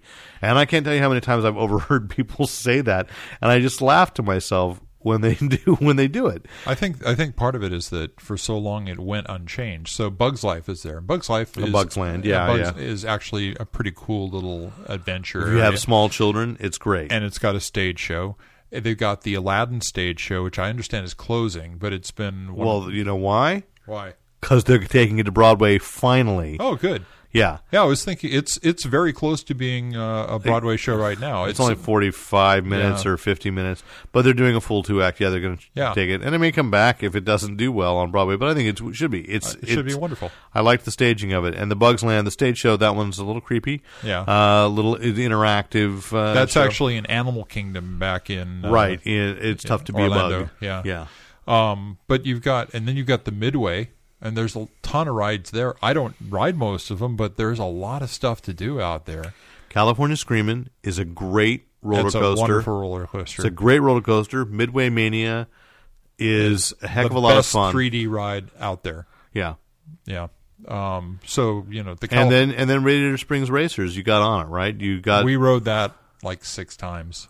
Yeah. And it's a fun ride. That ride has everything. Like 170 minute wait for... Yes. You got to go on. You have to go on single rider. I just get the fast pass in the morning, and then I hope that They were out of fast passes by 9 o'clock in the morning. I know. Every time I've been there. Every time I've been there. Yeah. I mean, I went on opening day and stood in line. Didn't get the fast pass. Stood in line to and it broke down. I was in line. I did that 170-minute wait because I was like, I'm here. Yeah. I'm riding this ride. You will repair it. It's opening day. Well, the original, it's kind of based on the test track. I've heard that, but I've never been out there. So when we went, the one time we went to the Magic Kingdom this is how we're going to get advertising from the cruise line, by the way. We're positioning ourselves as a Disney podcast. Yeah, there we go. Let's bring Rob Cordaway in. When, just before it opened, they had... you could test the ride if it was working, and there was a line that was probably about 60 people long. It wasn't that long, but it was going nowhere because everyone was just hoping that the ride would come online and they'd want riders to ride it. I spent 2 hours of the day waiting in that line and finally just gave up. And they just redid Test Track. I don't know if you... No, I hadn't seen it. It is very heavily... this is one of the things that drive me nuts about Disney. It's another one of those things. They're dancing around. Everything looks like Tron. Everything looks like Tron, but they won't call it Tron. It's like, come on, just give in. Make it Test Track. Make it Tron Test Track 3 or whatever. They got it. They've got to. Oh, slight divergence. Tron Legacy. Yes. Had a great soundtrack, right? Yes, Daft Punk. And the Tron cartoon show is Revolution? Uprising. Has a soundtrack album out now. Oh, I haven't listened to it. I just got it. I haven't listened to it yet. Oh, great. Cool. So, yeah, we obviously are then truly Disney fans.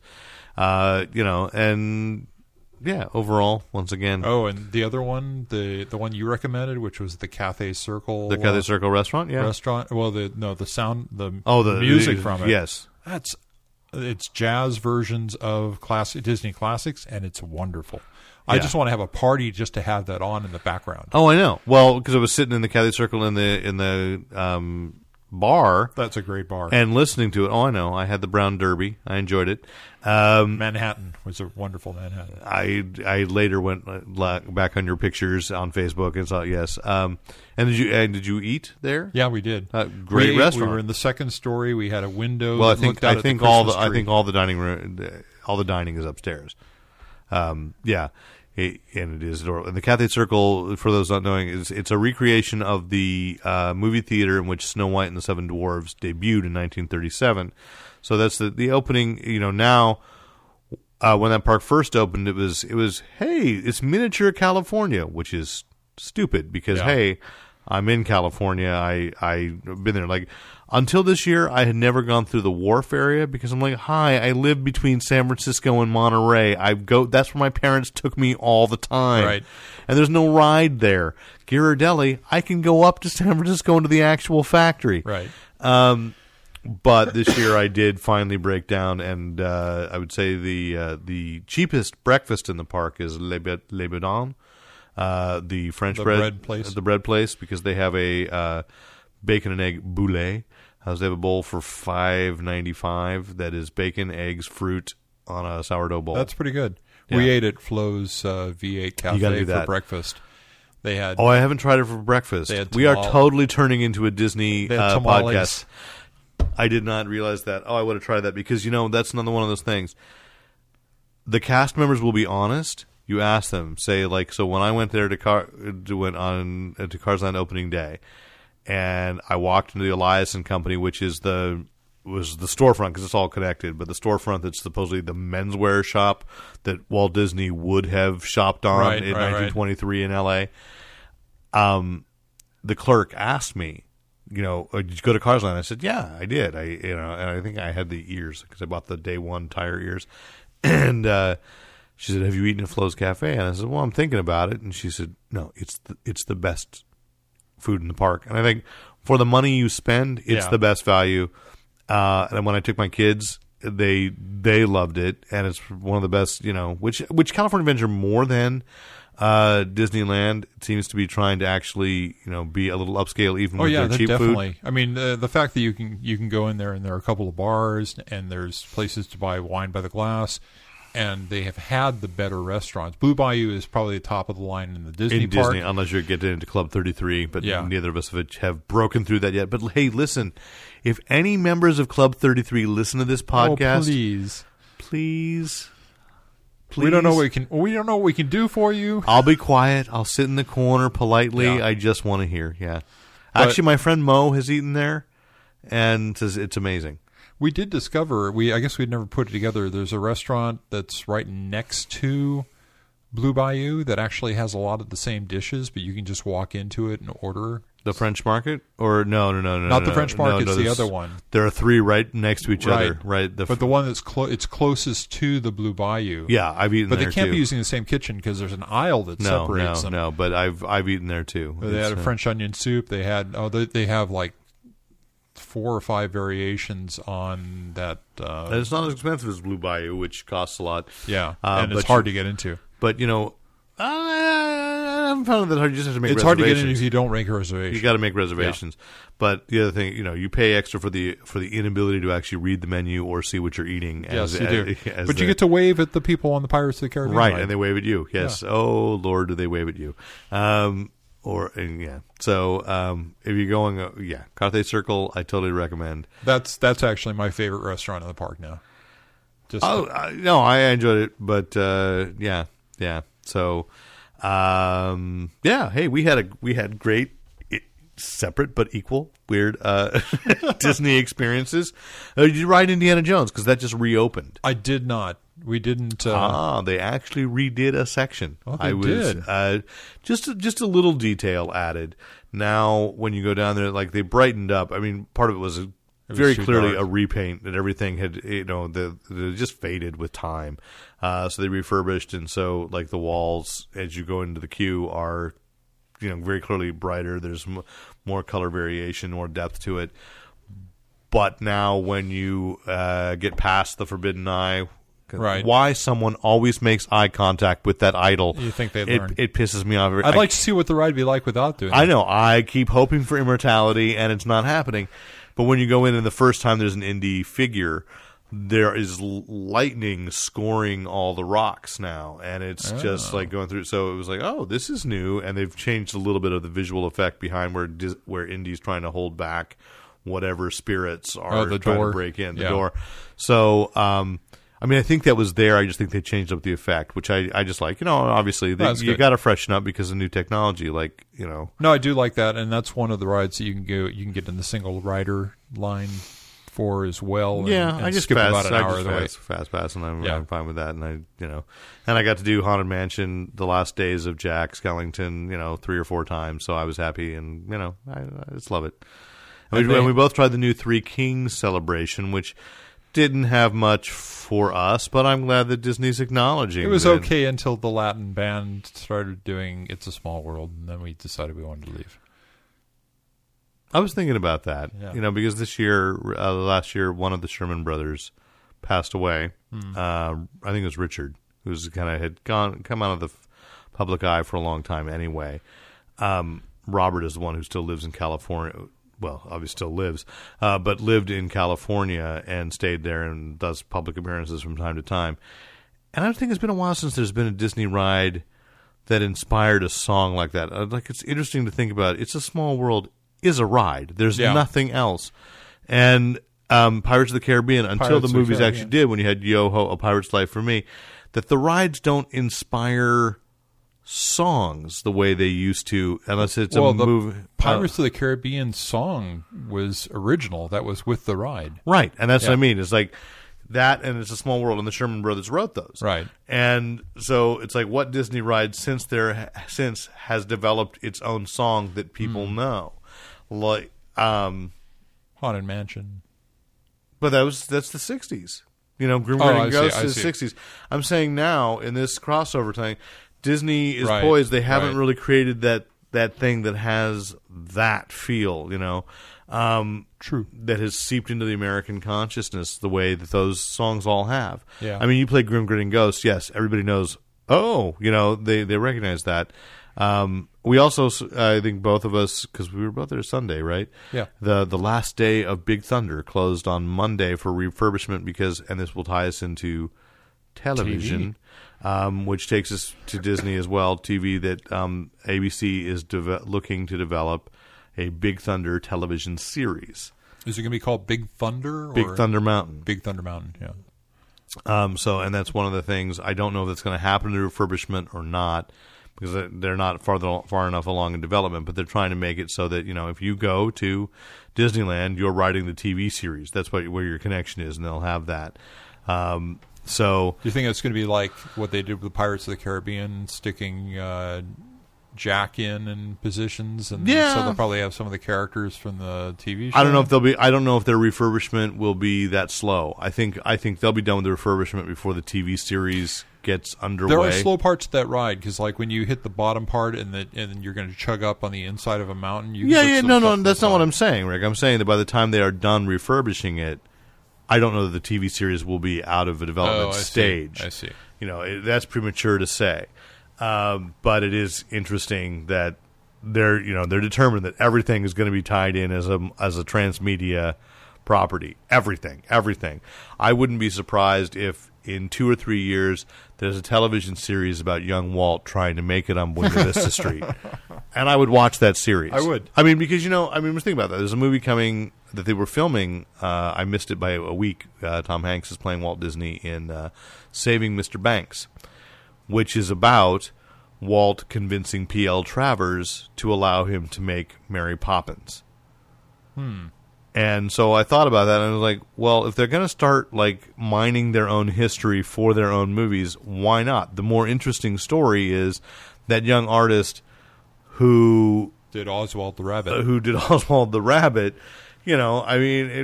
Maybe it's only a year series or a mini series, but there's something about that could be fun, and then it would make Buena Vista Street even more. Because for somebody like me who loves the 20s and gets it and loves Disney history, that part of the park makes perfect sense. But it's been puzzling me again, because I think about these things. Well, Hong Kong Disneyland, what does Main Street USA mean at the Hong Kong Disneyland? Or they're building one in Shanghai. Do they have a Main Street USA in the Hong Kong? Apparently so. In Paris? I don't know. I do know that they had to do some alteration. I think it's in the Hong Kong one. It might be Tokyo, where one of those two, they have to build a dome over it to get people to treat it as an attraction and not as, which is ironic because this is exactly the opposite of what it is in America, as a place to shop. Because what they found when they opened it up, and maybe it was Tokyo, is that the tradition is when you go someplace nice, you buy souvenirs for everybody you know first. So nobody was actually going into the park. Everything was jamming up on the main street because people were going into the shops. Interesting. To take care of their the politeness, who aren't there, yeah. Their politeness obligations first. So they had to, make it the illusion more of an attraction and not a shopping mecca. So Disney's doing that, and Disney has also apparently freed up Star Wars for television with their long rumored television version.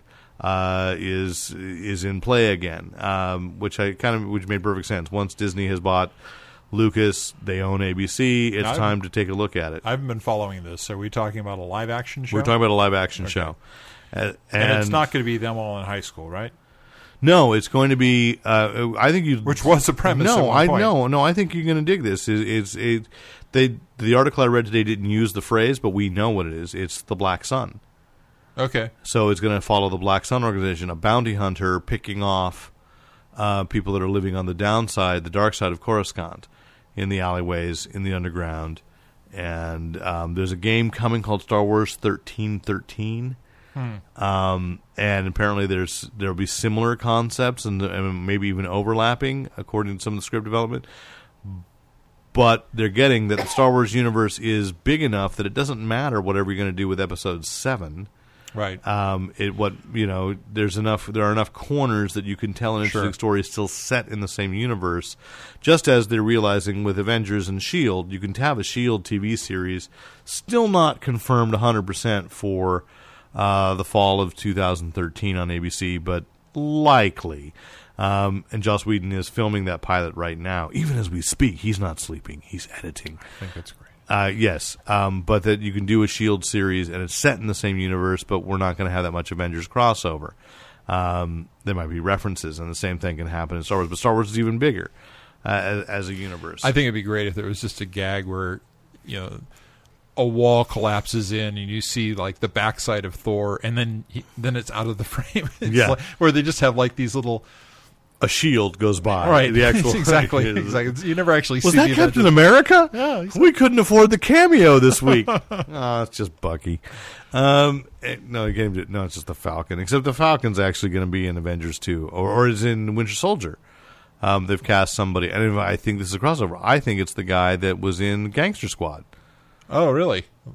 Yeah, what's his name? Oh, shoot. Good actor. He was in The Adjustment Bureau, too, and... he was one of the better parts of that movie, too. Gosh darn it, what is his name?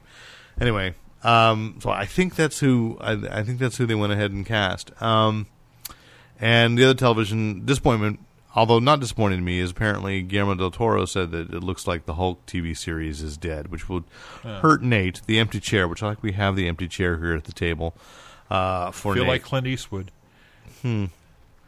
Oh, I get it. Yeah, it's political humor. We don't do that here. He said that's dead. But the thing is, really, I didn't want to have a Hulk series that wasn't the Hulk from the movies. Avengers, Right now, I don't want those to coexist. I want them to be the same thing or not at all. And so that's dead. One more TV thing that we should go ahead. Before we close. It sounds like we're closing out. I think we've been at this for a long time. I feel it's been a little while, but we've not discussed the Doctor Who Christmas special. We just kind of skipped over it. I listened to what we said, and we just kind of said, well, we enjoyed it, right? And so we went on forward. But we tabled the last couple items because we were running out of time. Couple of things. They did draw the Souffle Girl illusion, so it is the same character somehow. But it's a timey-wimey world. Who knows? I saw an interesting piece of speculation. Would you like me to say it? Sure. It's speculation rather than a disclosure. Ready? Yeah. You sure? Yep. Sure? Romana. Yes. Huh? Okay, so Romana was a Time Lord. Right. Who was Mary Tam originally? Was that the actress's name? The tall brunette? I don't know. Both of them were attractive to me. Because I have a thing for British women. She was a taller woman, brunette, usually wore a white dress. when that actress who had not been with Tom Baker for even a year, she was in the Key to Time series, and when she decided to leave, they decided that Time Lords don't just regenerate when they die, but they can also regenerate when they're tired of the way they look right now. And so she as wanted to change her look, and she liked the look of a character who had been in a princess from a prior episode who had died. So she decided that she would not only regenerate, but regenerate to a specific form. That's weak. Yeah, Lala Ward. Lala Ward was the actress who later married Tom Baker, and then they got divorced. And she's married to Richard Dawkins now. Oh, but is that what you're referring to? The regeneration? That Oswin or Clara or whatever she is may be Romana. She may be a Time Lord. So actually Romana. But that's one piece of speculation, but I think that's just one thing they want to do. He said it wouldn't explain why she always looks the same, but there is some great mystery there that whatever she is destined to constantly die. Her minds are connected, her lives are connected because she says the same quote, figured out clever boy or something to that effect in both episodes. Right. But what I liked about it was after. Did we talk about this? That I get to report back how you shamed me into trying to show my children the Star Wars Holiday Special. Oh yes. Well, and I made a deal with them.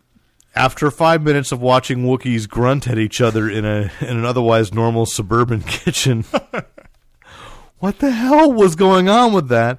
I said, if this is too weird for you guys, you want to just watch Doctor Who? And they said, yes. So we watched The Snowman, and what was great was that at the end of that episode, and I explained when he goes off and says like, and he's revitalized, and you see her turn around in 1968 or whatever year it is. And my daughter asked, like, well, what's the big deal? And I tried to explain, well, he'd run into someone he didn't realize looks identical in an earlier episode, and she immediately wanted to watch that episode. She wanted to see Asylum of the Daleks because she, my daughter accepts that she's going to be forced to watch one Doctor Who episode a year, and it's usually the Christmas special. For a young woman, that was a great character to get involved in. But this is the first time that she that she's wanted to actually watch more Doctor Who right on the spot. Right. Which, I bought her a book for Christmas, speaking of young women, I just want to recommend because she absolutely devoured it, loved it, and I can't remember the name of the author, but I saw it reviewed on IO9 after I had already given it to her, called The Friday Society, about 3 women in a kind of a steampunk universe, 3 teenage girls that are that team up to solve a murder mystery. One's a magician's assistant, one is training to be a samurai, but because she's a woman, she's being held back. Right. And as they're introduced, each chapter begins with, and then everything blew up. And so each one, there's an explosion. There's an explosion that opens each one, and so my daughter thought that was really funny. But she just ate up that novel. She was really excited, and I chose it because it was like we had a book fair. And the only cover that looked like it wasn't, she fell in love with this brooding guy who will turn out to be a werewolf, a vampire, a fallen angel, a demon, a Cthulhu. A saucy baron. No one's saucy. It didn't look like a romance. It looked like girls standing up for themselves and holding their own. Right. I thought, this is a better role model than Bella. She loved it, so that's one I've got to say. The Friday Society, I hope there's more because she loved that book. Cool. But anyway, back to the Christmas special. You have Surrey and McKellen. I am one of those weirdos, like, I don't know that much about the old series. I've been thinking about it, and what they have of Hartnell has shown up on Netflix, and so I'm trying to find the time to sit down and... There's a lot on Netflix streaming that you can watch. Yeah, and I want to go back and start watching those, especially with my son. So, like, the whole tie into the Great Intelligence, I mean, I thought was funny that when people talk about it, because I have no idea, I've never seen, and I guess that's one of those episodes, one of those sequences, the other episodes with Patrick Troughton are not there. Most of those have been erased. But it's known that the Great Intelligence used mechanical Yeti, and then you had these killer snowmen that evolve into, 100 years later, they're abominable snowmen. Clever. So I thought it was fun, except I really want, if you're going to go for another spin-off series, I need Lady Vastra and her companion and the Santaran to all. I just want a series following them in London. She told me to give you a grenade. Really? She goes, so she said to help you. They're great characters, and maybe just maybe a couple of do Sherlock 2 hour-and-a-half movies of them a year. I would be. I just let me stay on that for a second. The mind worm. It's like, what? You forget to put the gloves on? What? I appear to have been run over by a carriage. Yes. I know. It made me laugh. It was fun. It was fun. And so looking forward to the resumption of the season. In April. So we also mentioned that to celebrate the 50th anniversary, the BBC is commissioning 12 novels, one for each Doctor. That's cool. Or 11. There are 11 Doctors, right? But so up to so there'll be like one, whatever the 12th will be. Whoever. Any specific writers? Please say Neil Gaiman. Neil Gaiman has been rumored to be. Excellent. We know that he's written the Cybermen episode coming up. Yeah. And then it says he's working on something, but it's not going to be for Matt Smith. And since there is no talk of Matt Smith leaving, it's been speculated, no, he's going to get assigned to probably the second Doctor. But we know now that the first novel has been, so the William Hartnell one is being written by, tell me if I'm pronouncing this right, Ewan Colfer, the writer of the Artemis Fowl series, and who finished up Douglas Adams' Hitchhiker's Guide to the Galaxy. In a book that wasn't well received. No, I haven't read it yet. Yeah. But anyway, he's doing the first novel. We know Neil Gaiman's one of them as well, and they're just looking around. Again, rumor, probably more wish list than really possible. J.K. Rowling. That'd be awesome. Would be, so they're trying to get who are the popular British writers to each tackle one to acknowledge and be fun. They can spread out beyond Brit writers too. I mean, yeah, but it's BBC. They're Gail starting Carriger? Who's launching her young adult series? Her YA series is coming. Yeah. I can't remember what it was. Well, I understand, but I don't know that. This is going to hurt you, but outside of the BASFA circles, I don't know that Gail Carriger is that well known. Oh no, she's got a big following. Does she? Yeah. Okay. The Parasol Protectorate has been picked up for a TV series. Yeah, but it's done by the Sci-Fi, BBC. Oh, BBC. Yeah. Okay. Yeah. So hopefully, well, then if the BBC's picking that up, then maybe Gail Carriger could be one who would do that. I would like to see that. I have only read part of the first novel of her Parasol Protectorate so far. I have the first two. It's also available in 2 volumes of manga. Oh, good. Oh, well, that sold it to me. Thanks. Great. Is there an X-rated parody yet? We'll talk later. Okay. That sounds questionable. I don't know that I want to see that. But anyway, that she would be someone fine to see. Yeah. Yeah. So no, I think that's great. I'd buy all 12 of those books just because it's because they planned a progression and they'd introduce each of the Doctors. Oh yeah, I mean, just wonderful. like I like the IDW is going to do their 50th anniversary tribute as well in comics form, and I like the Doctor Who novels. I don't have a lot of time to read novels, but I did enjoy last summer when I flew to London. I read the Michael Moorcock one, the Pirate Coming of the Humans, where he shoehorned Jerry Cornelius in, which I knew would sometimes really irritates me. But in this case, it was like, but he'd gotten the rhythm of Matt Smith and Amy Moorcock's Pond. brilliant.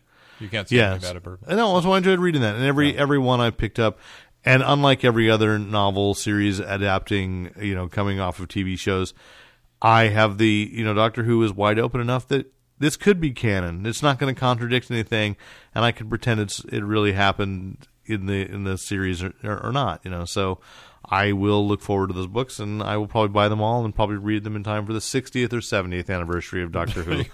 Have I finished? Oh, God.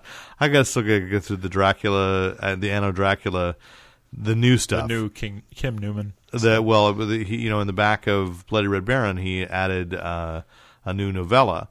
And so I'd read Bloody Red Baron before, reread it, loved it, and then have to get through this novella and going, I want to finish that so I can get to the third one, Dracula Cha-Cha-Cha.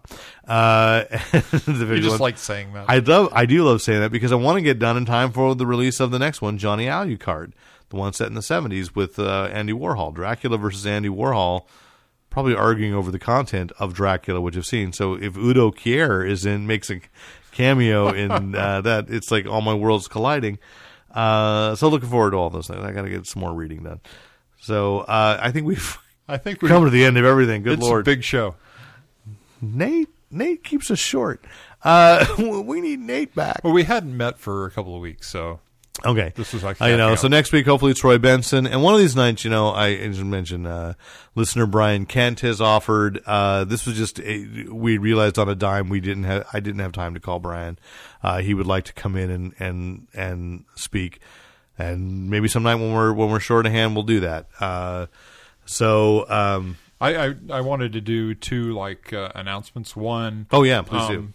Friends of the show, Andy and Kevin are running WesterCon 66, and we are going to try and get them on the show to talk about this. In the meantime, Google WesterCon 66, because I was not prepared enough to give you the URL for it, but it's something like westercon66.org or something like that. Which is going to be in August in Sacramento, is that right? In Sacramento. It's one of the big conventions. There's a long story. Tune in later for that story. We will have them. We'll let them tell it because it is kind of silly and ridiculous. We'll do some kind of show about WesterCon. I was proud to have been there and watch it all happen. But yes, go ahead. And then the other, did you read about the Jay Lake? Yeah, I posted it on my Facebook page. Jay Lake, science fiction writer, nice guy. Because I think it was the first BayCon I got invited to was when he was guest of honor, and maybe if not the first, the second. Chris Garcia had us, Jay and I were on the same team for a version of Says You, a sci-fi version of Says You, and I got to. It was my first big time at a sci-fi convention, which is very different from a comics convention, very different feel. And I spend more time just kind of hanging out at the hotel. That's where the convention is. I got to spend a lot of time with Jay Lake, and I found him just a great guy. And I had not realized, I had not heard about his health. Yeah, he's got a rather advanced colon cancer going on. 8% chance of survival. But they've got a potential new tactic for it. So there's on UCaring. Let's see, it's. I'm going to get the URL here. I will get the URL here. Oh, this is better because I had the Kickstart for the documentary. It's youcaring.com, where you can go and donate directly to the fundraiser. And I have to tell you, this is pretty amazing because I looked at it this morning. I think they were at about $8,000 of a $20,000 goal. It's currently at $27,000. So, there are a lot of bonuses for people who do contribute to this that are being provided by people like Neil Gaiman, John Scalzi, Cher Priest, and Paul Cornell. You can read about this on the site, but again, go to youcaring.com, find the Jay Lake fundraiser, read about it yourself. If you want to feel good about yourself, go to this, drop some money on it, and be a happy person. Well, that makes me feel awkward asking for money on PayPal, but But that'll make you happy too. Yeah. If you're listening to us on iTunes, by all means, please give us a rating. Please subscribe. If you're listening to us on the Stitcher app, like Mr. Vanderswag.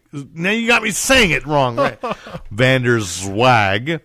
Listen to us on the Stitcher app, and you can find us at www.fanboyplanet.com. And yes, you can check out the Amazon link. We still have our Christmas gift guide. A lot of great stuff up there. Buy yourself something. Make yourself feel better. Yeah, and then we get a little kickback from that. Done it on PayPal. And, of course, if you have any questions, comments, compliments, commentary, criticism, absolutely welcome it. Always, if you want to be one of the 10 who write in to be responsible for my watching season 2 of The Walking Dead. Because let me be fair, I did watch the first season. If you're going to force me into it, write in at editor@fanboyplanet.com. Next week, hopefully Troy Benson sitting in with us in the third seat. And then, as now, I'm Derek McCaw, editor-in-chief of fanboyplanet.com. And I'm Rick Brett Snyder, reminding you to use your powers only for good. I'll never give up and I'll never surrender.